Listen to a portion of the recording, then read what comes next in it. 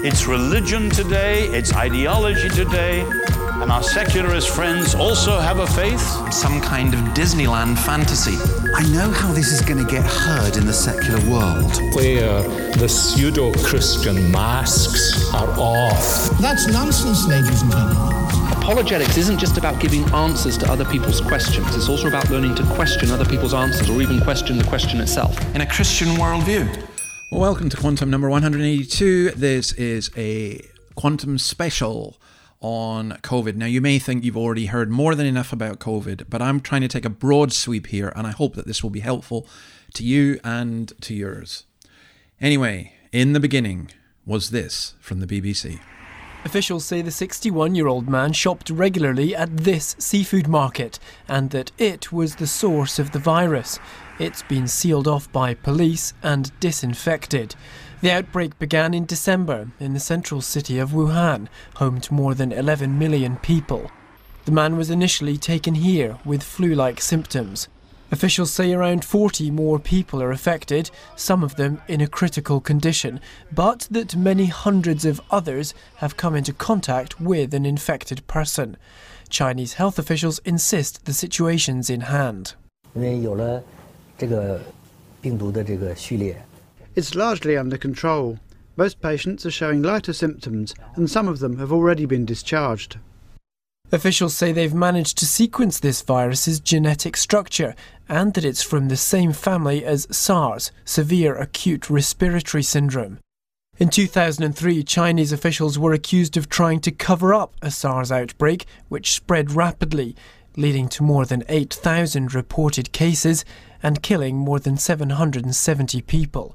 At least in this instance, authorities say they've acted early and that the virus is contained. Rich Preston, BBC News. Now, notice how it's reported. The situation is in hand. That previously, the first SARS one, the Chinese Communist Party were accused of covering up, but now the virus is contained. Well, one of the things that we have learned is that this was not true. The virus was not contained. The Chinese Communist Party did cover up and then some. That the virus almost certainly came from one of their labs in Wuhan, which is owned or run by the Chinese military to develop biological warfare. That it almost certainly was not deliberately released, but was an accidental release. But then there was a cover-up, that the virus itself is designed specifically to have ease of spread amongst human beings. That the Chinese Communist Party shut down Wuhan and prevented travel to the rest of China whilst keeping 20 flights per day at least from Wuhan to the rest of the world, including Italy, the US and elsewhere. Well, as I say, I'm going to try and do, I hope, as an objective a report as we can do, just looking at this. Now, for these past couple of years, coronavirus has humiliated and humbled all of our attempts to say, we've got this, the situation is in hand. The situation has never been in hand.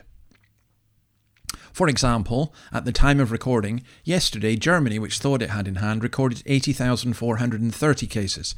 Australia, which had prided itself on being almost COVID-free, in the past month has had 1 million cases.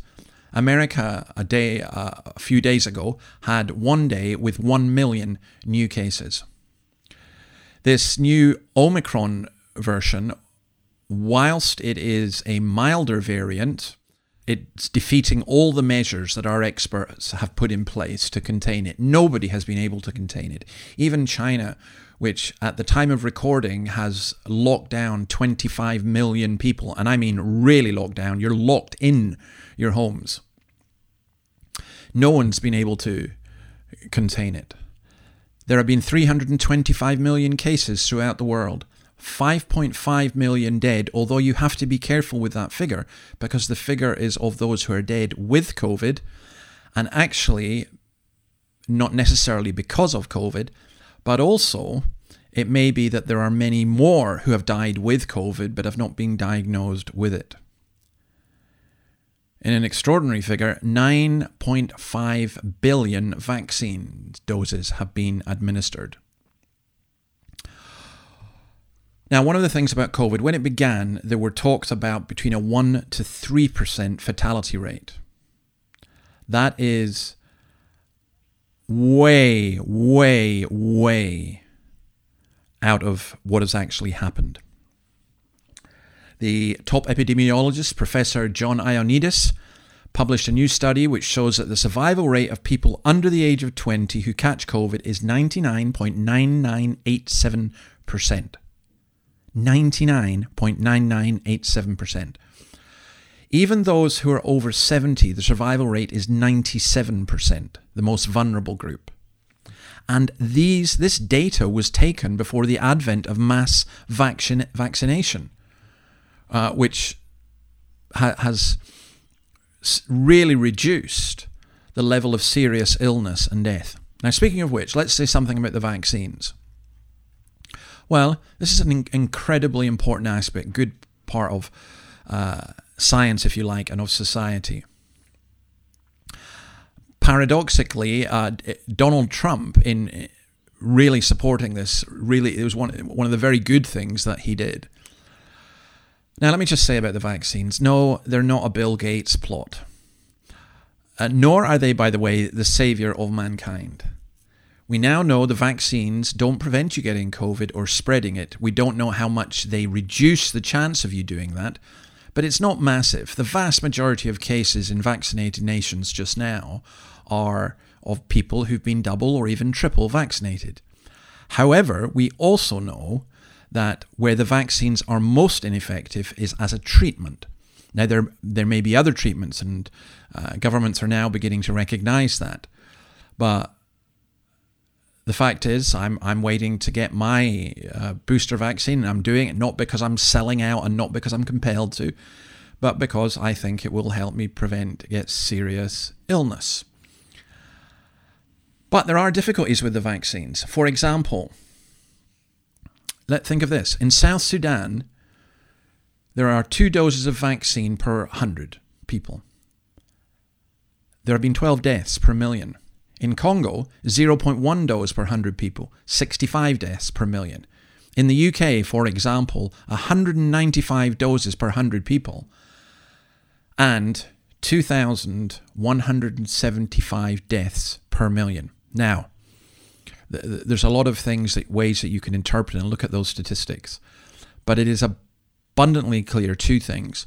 Firstly, the vaccines don't prevent transmission, as we've said, and don't prevent necessarily people getting COVID. And there's a great injustice in the world. Countries like my country, Australia, just now, where I think something like 200 million vaccines for a population of 25 million have already been purchased, if not more. But neighbouring Papua New Guinea, where the risk is far more serious, I think there is a vaccine imperialism. And it's as much led by left-wing liberal progressives as it is by right-wingers.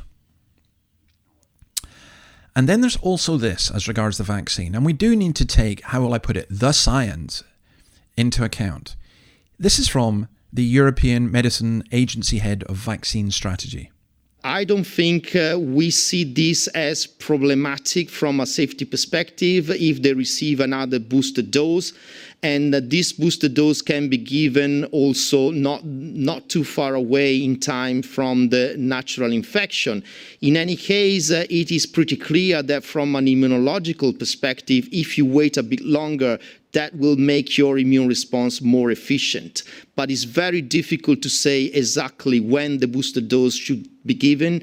And of course, there are many other factors related to the operational aspect of the vaccination campaigns and the need to get optimal protection as soon as possible that will play a role here in the decisions that member states are taking. Okay, you may not have got that, but what he was saying is that boosters risk overloading the immune system and fatiguing the population. In other words, it is not practical for us to get a booster every 3 to 6 months. It's not fair on poorer nations, but it's also not practical, and it also may be doing harm. In fact, one of the best things I think that's happened to many people is having been vaccinated, they've got the Omicron virus and have a much stronger now natural immunity. I tell you what, Let's play a bit of music as we consider next the role of the media in this. I read the news today, oh boy, about a lucky man who made the grade. And though the news was rather sad,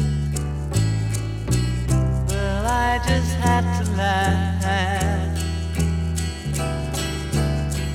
I saw the photograph. He blew his mind out in a car. He didn't notice that the lights had changed. A crowd of people stood and stared. They'd seen his face before. Nobody was really sure if he was from the House of Lords. That is the Beatles, A Day in the Life. I read the news today. Oh boy. I feel that song is how I feel about a lot of the news just now. And a great deal about our media has been revealed through COVID. And one of the reasons that I continue to do this podcast is not because I have greater information or alone know the truth or whatever. I make lots of mistakes and things as well, but mainstream media have really been appalling generally throughout this. And not just mainstream media, misinformation and conspiracy theories have abounded, and how information is reported. So for example, every day we get a list of COVID cases or COVID deaths. And I remember in New South Wales, somebody said to me, "Isn't it terrible? There are 4 people who've died." And I said, "No," in New South Wales. And I said, "No, that's wrong." And they said, "Oh, are you a conspiracy theorist? Don't you believe on it?" I said, No. On average, it's 170 people, I think. Or somebody told me it's 150, but around that number, who die in New South Wales every day. But we don't report the cancer victims. We don't report those dying of heart attacks. We don't report the suicides. We just give figures for people who have died with COVID. In the UK, it's reckoned there'll be 8,500 COVID deaths this winter. Every winter there are between 20 and 30,000 flu and pneumonia deaths. Then you need to think how this works. And there's a man called Adam Schwab who put a thread which I thought was utterly fascinating. I'm going to read the whole of it to you, or most of it, because I think this describes the situation exactly. He said the COVID zero fatalists have strong Twitter followings, and he names some of them here in Australia or America, and they cross-promote each other. None are infectious diseases experts, but somehow became epidemiologists during COVID. Point 2. The fatalists incessantly post about every possible and impossible danger, like new variants. Remember Lambda and Omega, they were going to kill us all. Or an exaggerated risk of long COVID shown to be tiny where a control group is used. In virtually all instances, the fatalists are proven wrong. That doesn't bother them. There's zero cost to being wrong. If challenged, they point to the precautionary principle, despite the huge costs and damage which is caused by taking action, especially the cost to the poor. Then, one of their incessant warnings is picked up by a mainstream media outlet who love bad news. Or they may have political reasons as well. They want the government of the day to appear bad. The fatalist is then treated as an expert on infectious diseases. Their comments are laced with hyperbole, demanding governments immediately impose strong restrictive practices. The general public ignores the demands as extreme initially. The data is minimal, and to overcome this, they get a friendly expert like Neil Ferguson, for example, of the London Institute, who produce a comically inaccurate model showing variant X will cause a massive number of deaths and overwhelm the health system. Modelling is based on tiny samples with incorrect assumptions. So this year, for example, already Neil Ferguson had said if the government did not act, there would be 5,000 deaths per day in the UK. The government did not act, and it's nearer 500 or less than that. Most journalists don't understand detailed modelling, nor the assumptions. They report the modelling as fact. And the expert justified fear-driven narrative is then picked up by a newswire, Reuters or Bloomberg, and actually then passed on to lots of people who tweet about it or put it on Facebook. Syndicated newspapers who don't have investigative journalists much more. And so the original data is forgotten. There's a fictitious, doom-ridden modelling. Governments who are constantly running internal polls and benefit from wartime fear soften their views on the intrusive, restrictive practices. And there you have it. That's how much of this stuff comes about. I find it really, really depressing and really infuriating. As the number of deaths here in New South Wales began to go down, they started reporting instead, as the highlight figure, the number of cases. And then when it became clear that the cases weren't really that serious, they started reporting deaths again. All right, let's listen to this. COVID-19. Like you, it wasn't until early 2020 that I started paying attention to this. Then came the investigation, then came the revelations, and then the writing. Tonight, join me as I tell you what I've discovered about where the virus came from and when it first appeared.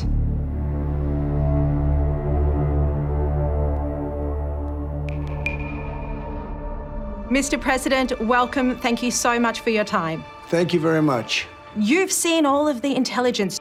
When do you think the virus first started? Well, some of the intelligence is classified and I can't talk about it, but common sense tells you it most likely, and when I say most likely, like 95% came from the Wuhan lab. I don't know if they had bad thoughts or whether it was gross incompetence, but one way or the other, it came out of Wuhan and it came from the Wuhan lab. Now, as I say, not all media are bad, and that was Sharri Markson, whose book, What Happened in Wuhan, I've written a review of. It's the book you need to get to understand where COVID came from. But to my mind, she demonstrates clearly that COVID is a human generated virus, manipulated virus, designed to harm and infect humans, which escaped from a biological lab which was operated by the Chinese Communist Party. So let's come on to the science. Now, I've mentioned that already with modelers. So like in the United Kingdom, there's a group called SAGE. Before Christmas, epidemiologists at the London School of Hygiene and Tropical Medicine produced a series of dire scenarios in which they said Omicron could lead to between 25,000 and 75,000 deaths by the end of April. But now they've admitted that's just entirely wrong. One of the things that's come out of this is be very wary about trusting modelling, because it's what's put in. Now, there's a marvellous essay. I wish I could read it all. I've put a link to it in Nature by Dr. Sunitra Gupta, who's from the Department of Zoology in the University of Oxford. But let me just read you this little bit. Just bear with me. Nothing can be sadder than the sight of equations crawling down a page of literary theory. Nothing more raucous than the invasion of simple rules of cause and effect into the language of psychoanalysis. And then this is the key bit. Far less obvious in its poverty of reasoning is the inappropriate application of mathematical models to the analysis of certain scientific problems for which we have no obvious solutions. This is brilliant. These projects are usually driven by our inability to cope with the unpredictable. Stock market crashes, hurricanes, earthquakes, and epidemics. Although we now have at our disposal some fairly sophisticated methods of characterizing uncertainty, these do not actually enable us to control or even predict the extent of disaster. Used injudiciously in these circumstances, mathematics, and especially mathematical modelling, can serve to obfuscate rather than clarify, or at best add nothing at all to the situation other than the illusion of control. And that's it. It's the illusion of control. So our politicians, if we can control the figures, we've got control. But it is worse than that. At the time of recording this week, emails have been obtained, I think by Republicans in the US Congress, which show what Sharri Markson had stated, that a number of significant scientists, some of the main scientists, believed that it was much more likely that the virus might have leaked from a lab.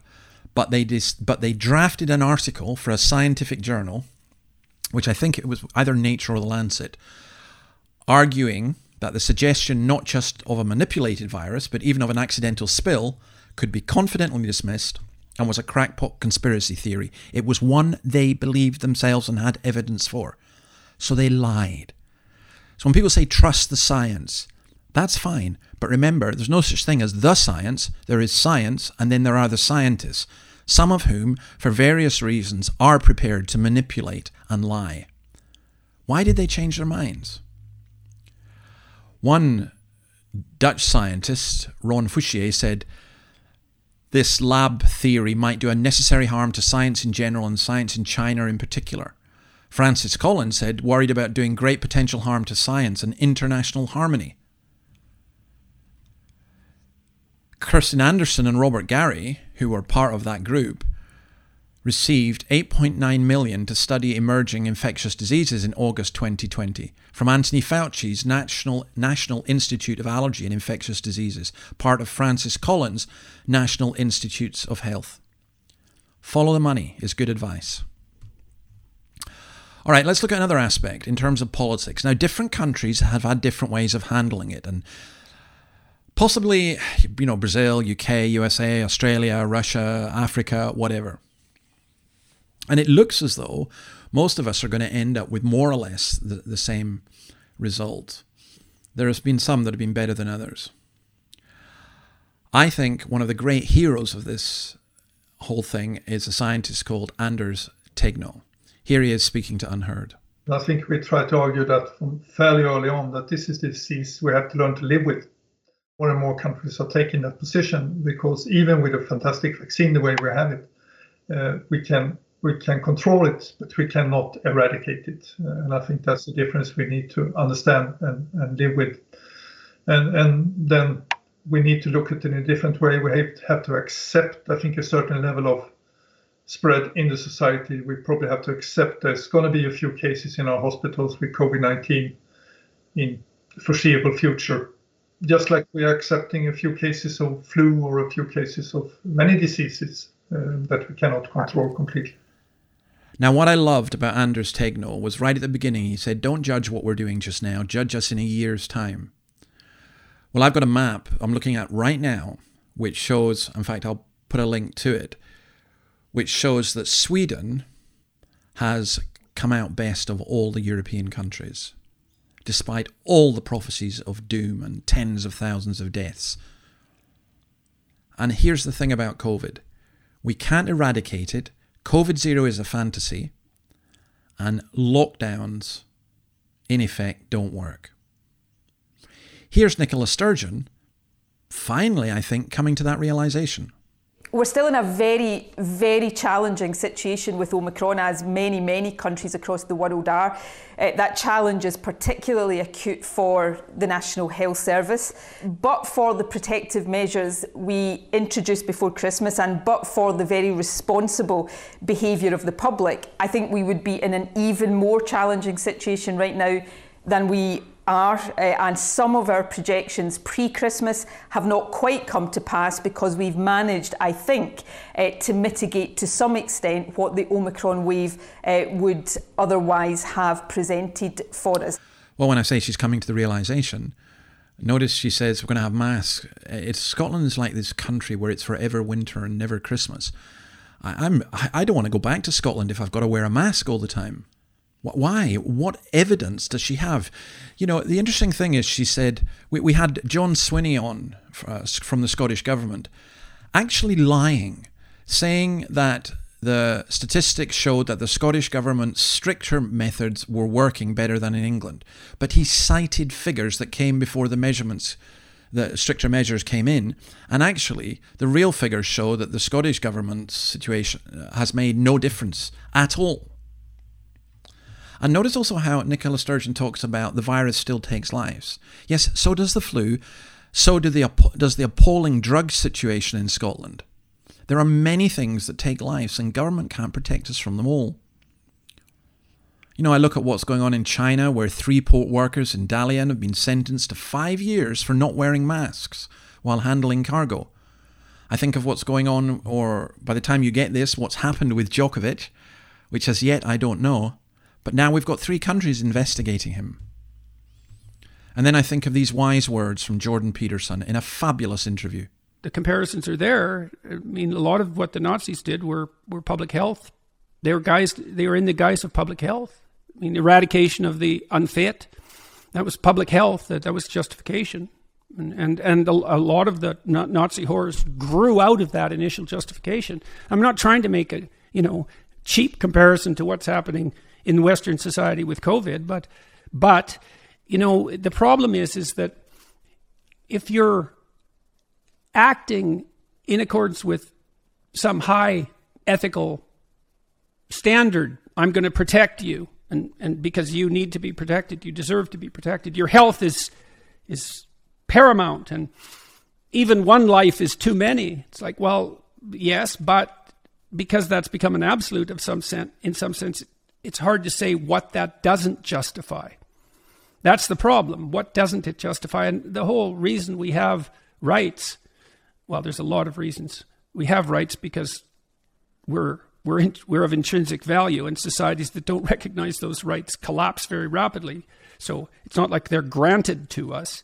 We fail to recognize our intrinsic value at our peril. Now, you need to read the whole thing, but he's right. Health and the idea of keeping people safe can be used to justify everything. And if you doubt that, conduct this wee experiment with me.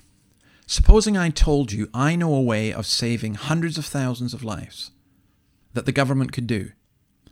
What would you say if the government didn't do it? You know what you'd say? You'd say, that's terrible. They should do it. Well, reduce the speed limit to 5 miles per hour. That would save hundreds of thousands of lives. Or even more if you banned alcohol. You don't want to do it? Don't you care? There's a shadow on the faces of the men who fan the flames of the wars that are fought in places where we can't even say the names. They sell us the president the same way they sell us our clothes and our cars. They sell us everything from youth to religion, the same time they sell us our wars. I wanna know who the men in the shadows are. I wanna hear somebody asking them why. They can be counted on to tell us who our enemies are, but they're never the ones to fight or to die. And there are lives in the balance. There are people under fire. There are children at the cannons. And there is blood on the wire.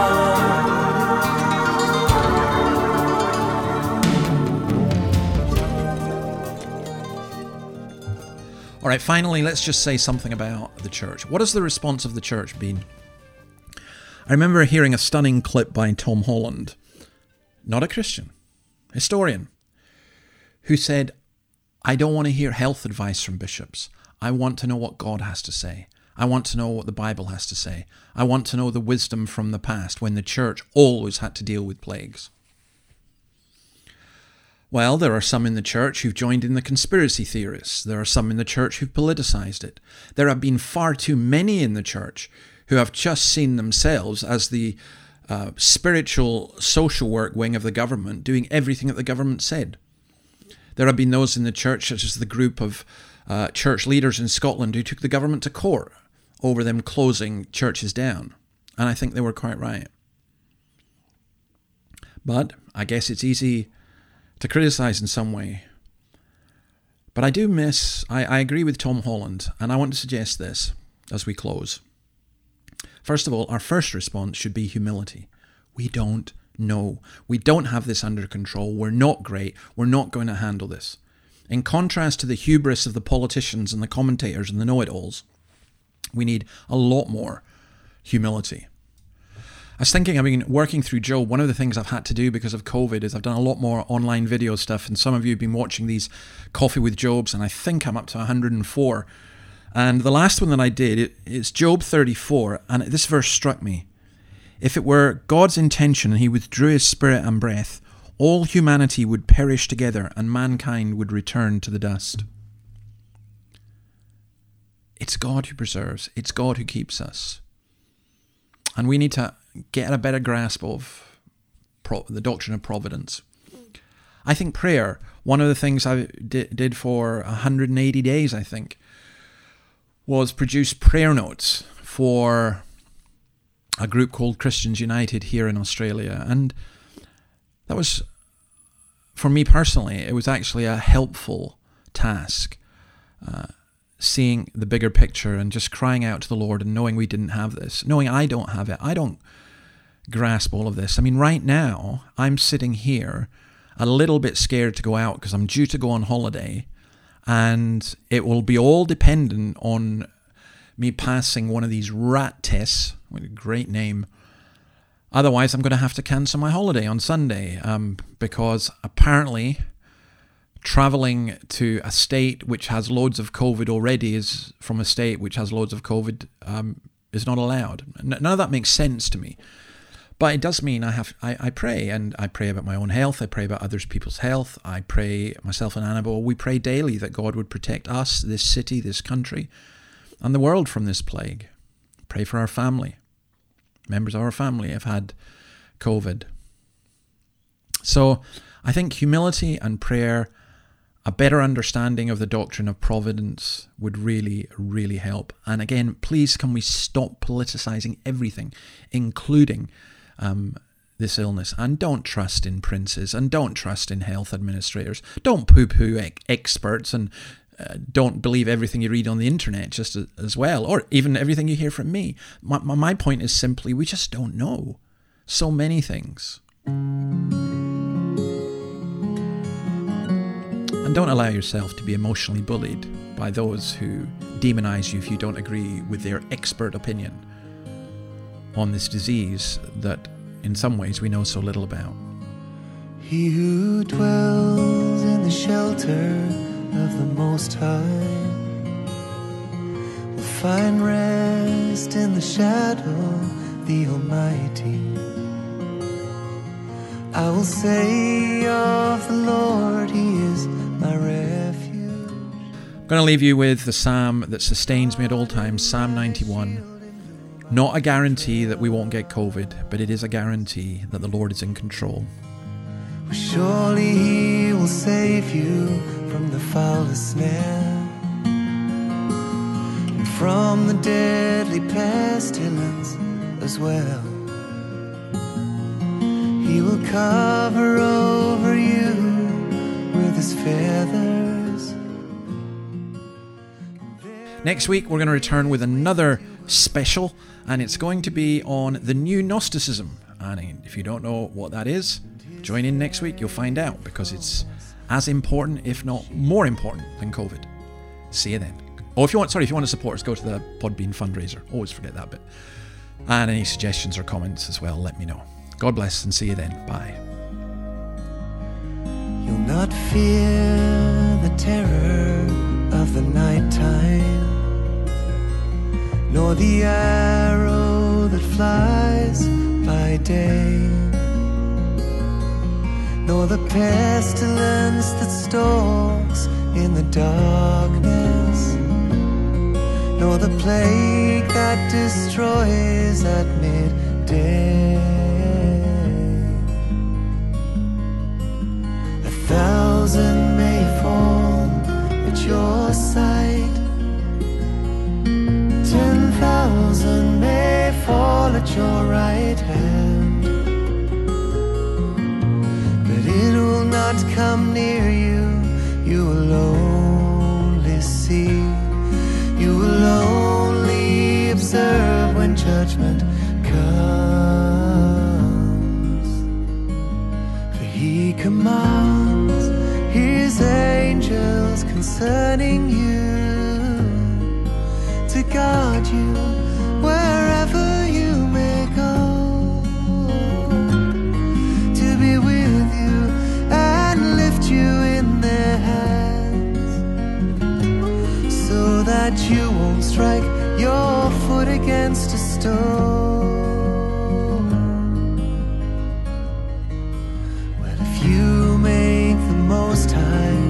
your dwelling.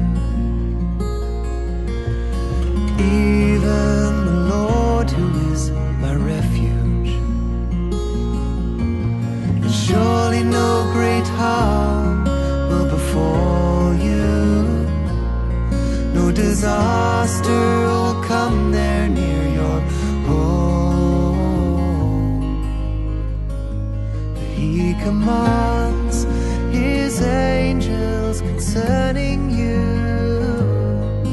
to guard you wherever you may go, to be with you and lift you in their hands, so that you won't strike your foot against a stone. You will tread upon the lion and the cobra, and trample upon the serpent's head. You will tread upon the lion and the cobra, and trample upon the serpent's head.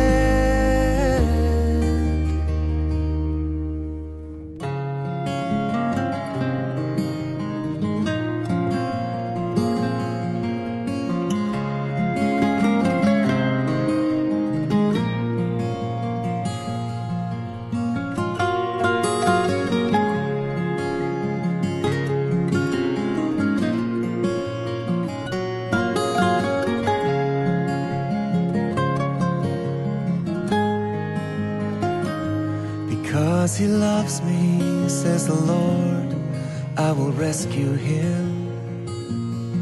I will protect him, for he knows my name. He will call on me and I will answer.